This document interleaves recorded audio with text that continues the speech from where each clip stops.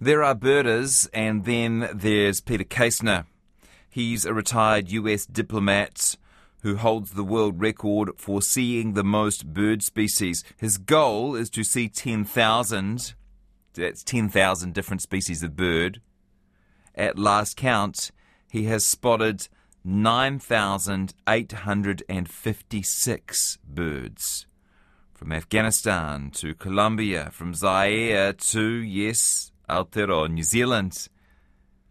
With every tick off the list comes a story: the altitude sickness in Bolivia, trekking through the forest in Papua New Guinea with a guide wearing a human skull on a necklace. And each bird is more than a conquest. It's a reminder of the magnificence and wonder of birds with whom we share this planet. Peter Kaestner is just back from Borneo, and he joins me now. Hi. Jesse, thank you very much for having me. Nice to talk to you. You too. Let's start with your most recent trip, the Meritus Mountains. What birds were you after, and which were you able to see? Well, amazingly, there are three really, really rare birds that are found in South Kalimantan. One of them is called a black-browed babbler that had been discovered about 150 years ago and had not been seen since until a couple of years ago when someone discovered them. Actually, a bird trapper, an Indonesian bird trapper, found one in some limestone karst habitat in far southeastern Kalimantan. And we went there, and it turns out the birds are quite common in this very, very specialized habitat. In addition, in the Meritus Mountains, which are probably maybe 100 kilometers away, some bird watchers went up there about 5 or 6 years ago and discovered two completely new species: a new species of blue flycatcher and a blue species of white-eye, or silver-eye, as you call them down in New Zealand. Fantastic. And what counts as a spot? I guess you just have to be satisfied to your own satisfaction that you've seen the bird you're trying to see. You can't always get up close. I presume you don't make yourself take an actual photograph of the bird. I don't require a photograph, but I much prefer it. With the advent of digital cameras, getting photographs is much easier than it used to be.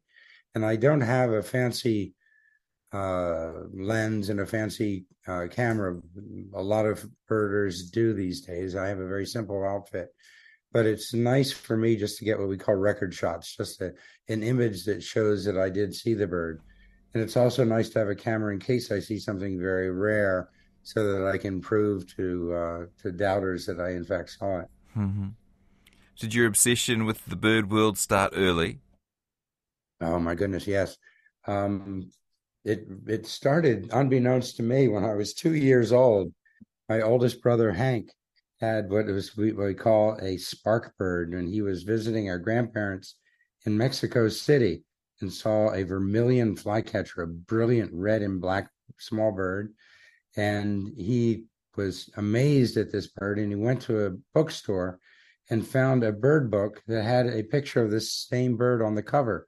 So he bought it, and that was his spark bird. He was 10 at the time, and I was 2. So by the time I was about 4 and became more aware of my surroundings, I started birding very seriously.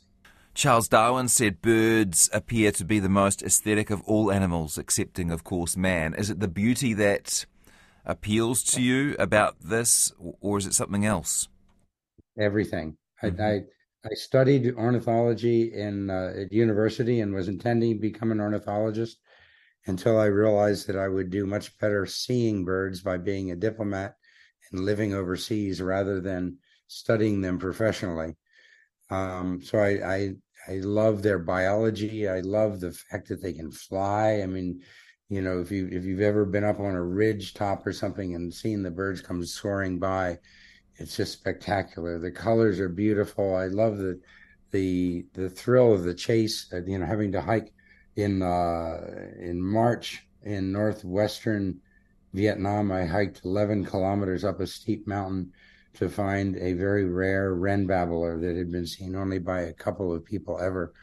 So you get the thrill of the chase. You get the the difficulty, the challenge of having to hike long distances, to put up with insects and horrible conditions, hot weather, rain, leeches. I love that side of it. I love sharing what I know about it with other people. I love um, just about everything. I mean, birds are just remarkable, remarkable creatures. Fantastic. And I'm not sure about the exception of man. I think Yeah. I'd put birds up. Me too. Me too. Yeah, Darwin was right about a lot of things, but these days we're realizing he was wrong about some of them too. That choice of career, the diplomat, was that partly an excuse to see the world and see the world's birds? Yeah, about 99.9% partly. Oh, Peter seemed very distracted in that meeting and kept looking out the window. Actually did that once. I was meeting with the deputy assistant secretary for visa services. He had an office overlooking the Potomac River on about the 12th floor of one of the State Department annex buildings in Washington, D.C. Yeah. And an eagle flew right by his window. Of course, I disrupted the meeting and we all watched the eagle fly by. Is there a competitive aspect to this for you? Absolutely. That's another angle that I love. I come from a very competitive family. My father is in the Lacrosse Hall of Fame. My older brother Hank, my mentor that started me birding, is in the Lacrosse Hall of Fame. So sort of very, very high level competitive sports were something that was very important in our family. And the idea of being first is something that I can't deny gives me pleasure. It's something, it's fun to be first. I don't see it so much that I am any better than anybody, but I've had opportunities and I've had blessings in my life that have allowed me to see more birds. And I also have a fire in my gut to go out and find birds that very, very few people have. I understand that fire was burning even the morning of your wedding. Yes, that was the only time that my wife put her foot down. My brother Hank, there's a bird in Michigan called Kirtland's warbler, and my wife is from Michigan. That's where we got married. And the morning of our marriage, my brother proposed getting up at about 5 a.m. and driving 4.5 hours up to northern Michigan to get the Kirtland's warbler, and then we'd be back by lunchtime, in plenty of time for the wedding ceremony. And my dear wife, who is extremely supportive of me, she said no, that wasn't going to happen. So, if she was so from Michigan, had she seen the Kirtland warbler? yes, in fact, she did her bachelorette party in the Kirtland's warbler habitat, Oh, and come on. That's just rubbing your face in it. she did. She even took a photograph of her and her friends looking to get a giant statue of a Kirtland's warbler in Mayo, Michigan. And in addition, after that, we moved to Bogota, Colombia, and we got a cat, and we named the cat Kirtland, so it would be a constant reminder that she had seen the Kirtland's warbler and I hadn't. I just Googled it. It's a beautiful little bird. Actually reminds me a bit of a New Zealand bird, maybe a New Zealand robin or something. It is a very nice bird, Yeah. and at the time it was very, very rare. They've much like New Zealand, the Kirtland's Warbler Conservation Program has been a resounding success, and their numbers have come up from around 300 at one point up to I think around 1,500 birds these days. Oh, great. I'm talking to Peter Kaestner. He's a retired US diplomat who holds the world record for seeing the most bird species. And did you come to New Zealand to check off if we've got plenty down here? I did. I back in the day. Let's see. In 19, I started working for the State Department in 1980. 1981 in February or so, I moved to India. I did 18 months in India, and then I moved to Papua New Guinea. And I spent a total of 3 years in Papua New Guinea, 2 of them in Port Moresby, and then 1 year in Honiara on temporary duty. We had a problem with an American tuna boat, and I was sent over to help negotiate the release of it. It took 15 months. And while I was in Honiara, I made a trip down to New Zealand in late March of 1985. And the idea back then, I didn't believe when I was in university and when I was younger that I could ever compete with the people that had lots of time and lots of money, that had large world lists. So I was trying to become the first person to see all the bird families. All right. So my main purpose to come to New Zealand was see the bird families, such as the kiwi and the wattled, the saddlebill, and the kokako. And how many of our native birds have you managed to tick off? I've done very, very well. There is one kiwi, the great spotted kiwi, that it's kind of a nemesis for me. I've heard of it, but I've never seen it. And under there actually aren't any rules for listing for making your list. Some people count birds that they hear, some people don't. Some people count birds that other people hear. So if a guide says, "Oh, that's a such and such calling," then some people will put that on their list. Yeah. I count birds that I hear that I can identify by their sound, and I do have the great spotted kiwi on my list as a herd bird. But my true nemesis in New Zealand is the Malherb's parakeet, or we used to call the orange-fronted parakeet. Yes. Huh. And I looked for it in 1985. I looked for it both around Arthur's Pass and in Lake Sumner Forest Park, in both of those areas where there's small relic populations. And then in 2016, I went back and I went up to the Haldon Valley, which is east, I guess it's on the eastern slope from Arthur's Pass, and spent a couple of days hiking up in there. Gosh. And again, I've struck out. Now, in the meantime, the bird has become quite easy to get, and anybody who wants to see it can see it by going to Blue Mine Island, which is up near Picton. And apparently the bird is quite common on that island. They've been introduced there as a predator-free island. Yeah, you don't stop yourself ticking off birds at, say, not scenic reserves, like predator-proof, predator-fenced reserves, that sort of thing. Like that would be probably your best chance of seeing a kokako, for example. Yeah. Actually, I saw the kokako in 1985 up in the North Island in native habitat.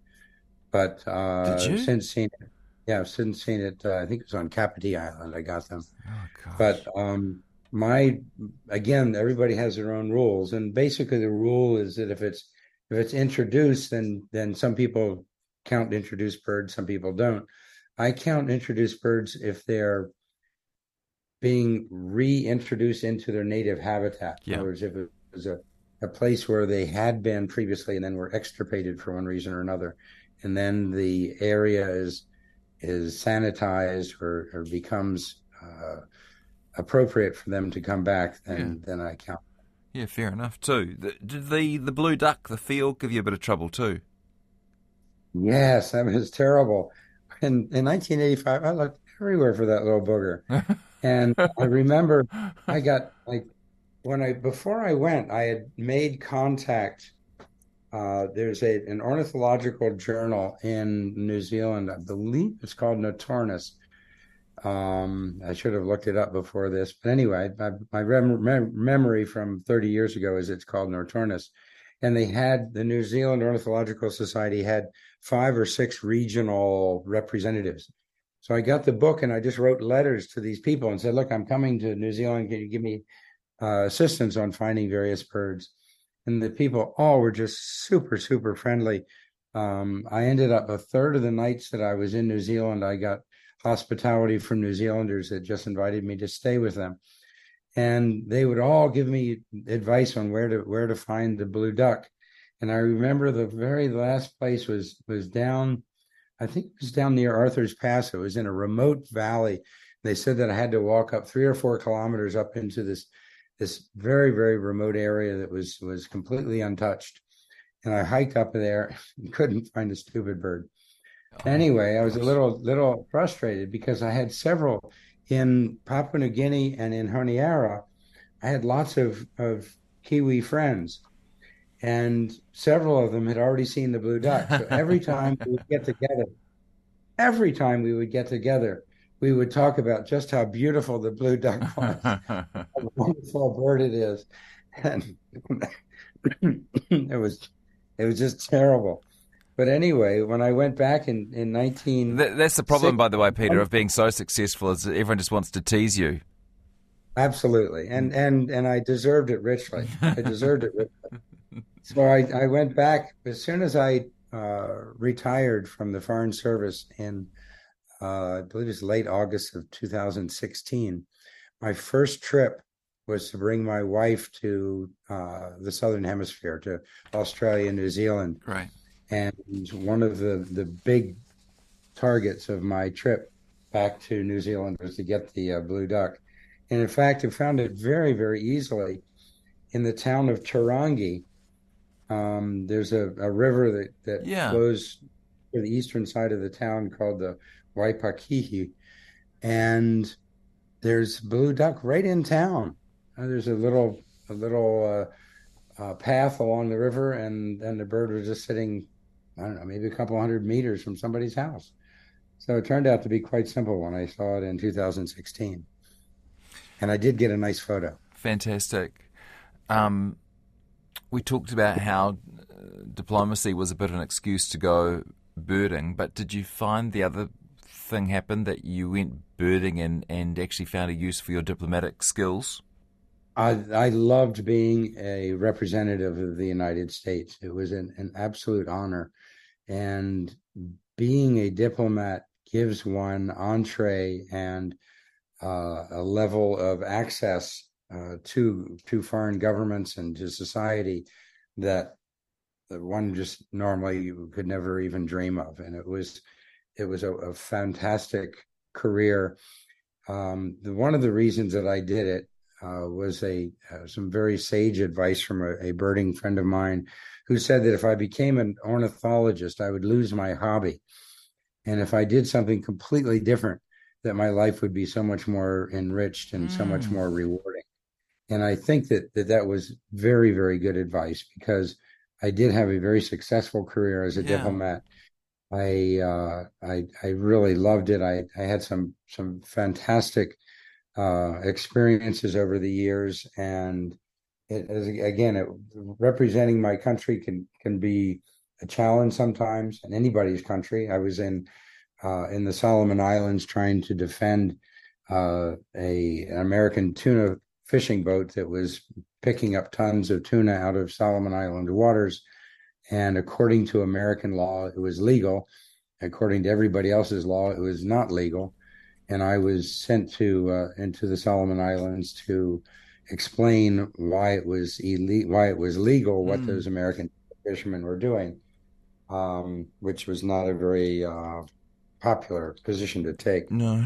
But I did it, and I managed to do it successfully. We got the ship back, and most importantly, we began negotiations in 1985 on a South Pacific regional tuna fisheries treaty that ended up being very successful and pumped millions and millions of dollars of development assistance into the fisheries industries and to the economies of the Southwest Pacific nations whose tuna were being harvested by the tuna boats. So in the end, it turned out to be a good story, and it was one that I was very, very proud to be a part of. What will you do when you find that 10,000th bird? That's a good question. I, I, I've got a plan. The big problem with the birds is right now there are 11,001 species of birds on the IOC world checklist. As of today, I've seen 9,910 of them, seen just over 90%. To get to 10,000, I need to see 190 more birds. But before I get to 10,000, it's very likely that there will be two taxonomic updates to that list. Yeah. One of them in January and another one in August. And those taxonomic updates could reduce the number of birds on the list, or they could increase the number of birds on the list. And I'll have no idea until it actually happens. And so I'm shooting for a moving target. Well, that sounds like a great excuse for you to exercise some diplomacy and start lobbying. Well, I actually have. I've made contact with the people that are in charge of that process, and not so much to lobby them to change their outcome, but to try to find out as much as I can in advance what the likely outcome will be, so that I'm not surprised and not blindsided at the time. After all these years of birding, you've learnt so much about them. Can I ask, through your travels throughout the world, what have you learned about people? Boy, one of the interesting things is that my main job early in my career was as a visa interviewing officer. Mm. I was a consul, and the reason I was a consular officer rather than say, a political officer or an economic officer was that as a functionally specialist diplomat, I was not constrained geographically. So if I were a political officer, I would tend to spend my career in, say, South Asia or the Pacific or South America, and would become an expert in that region. Yeah. But as a consular officer, I was expected to become an expert in consular affairs. And because of that, I was able to travel and live all over the world, which was the whole idea that I was in the Foreign Service. So it worked out perfectly. But the main thing that happens when you interview hundreds and hundreds of people a day is that you learn about people's character very, very quickly. You have, on average, about 3 minutes to determine if somebody is being truthful or not. And I have a pretty good radar for knowing whether somebody or something is truthful or not. And it is, oddly enough, it's become very, very useful in these days, because there's so much that is going around the world on the internet that is false. And I have, again, very good radar for picking up things that are just not true. And it serves me very, very well these days. Fantastic. Well, I could spend hours with you, Peter. It's been a real pleasure. And there are lots of keen birders in New Zealand, as you know, who will have been hanging on every word, but our time is up. Thank you for making some time in your schedule for us today. Good luck getting to 10,000, and we will await those updates, which are coming up next year, nervously, and hope to hear from you how you're getting on. Well, Jesse, it's my pleasure. I'm sorry that I've got a horrible upper chest infection these days. But I look forward to coming back and giving you an update once I get to 10,000. It's been a real pleasure talking to you. Yes, please. Talk to you then. All right. Bye-bye.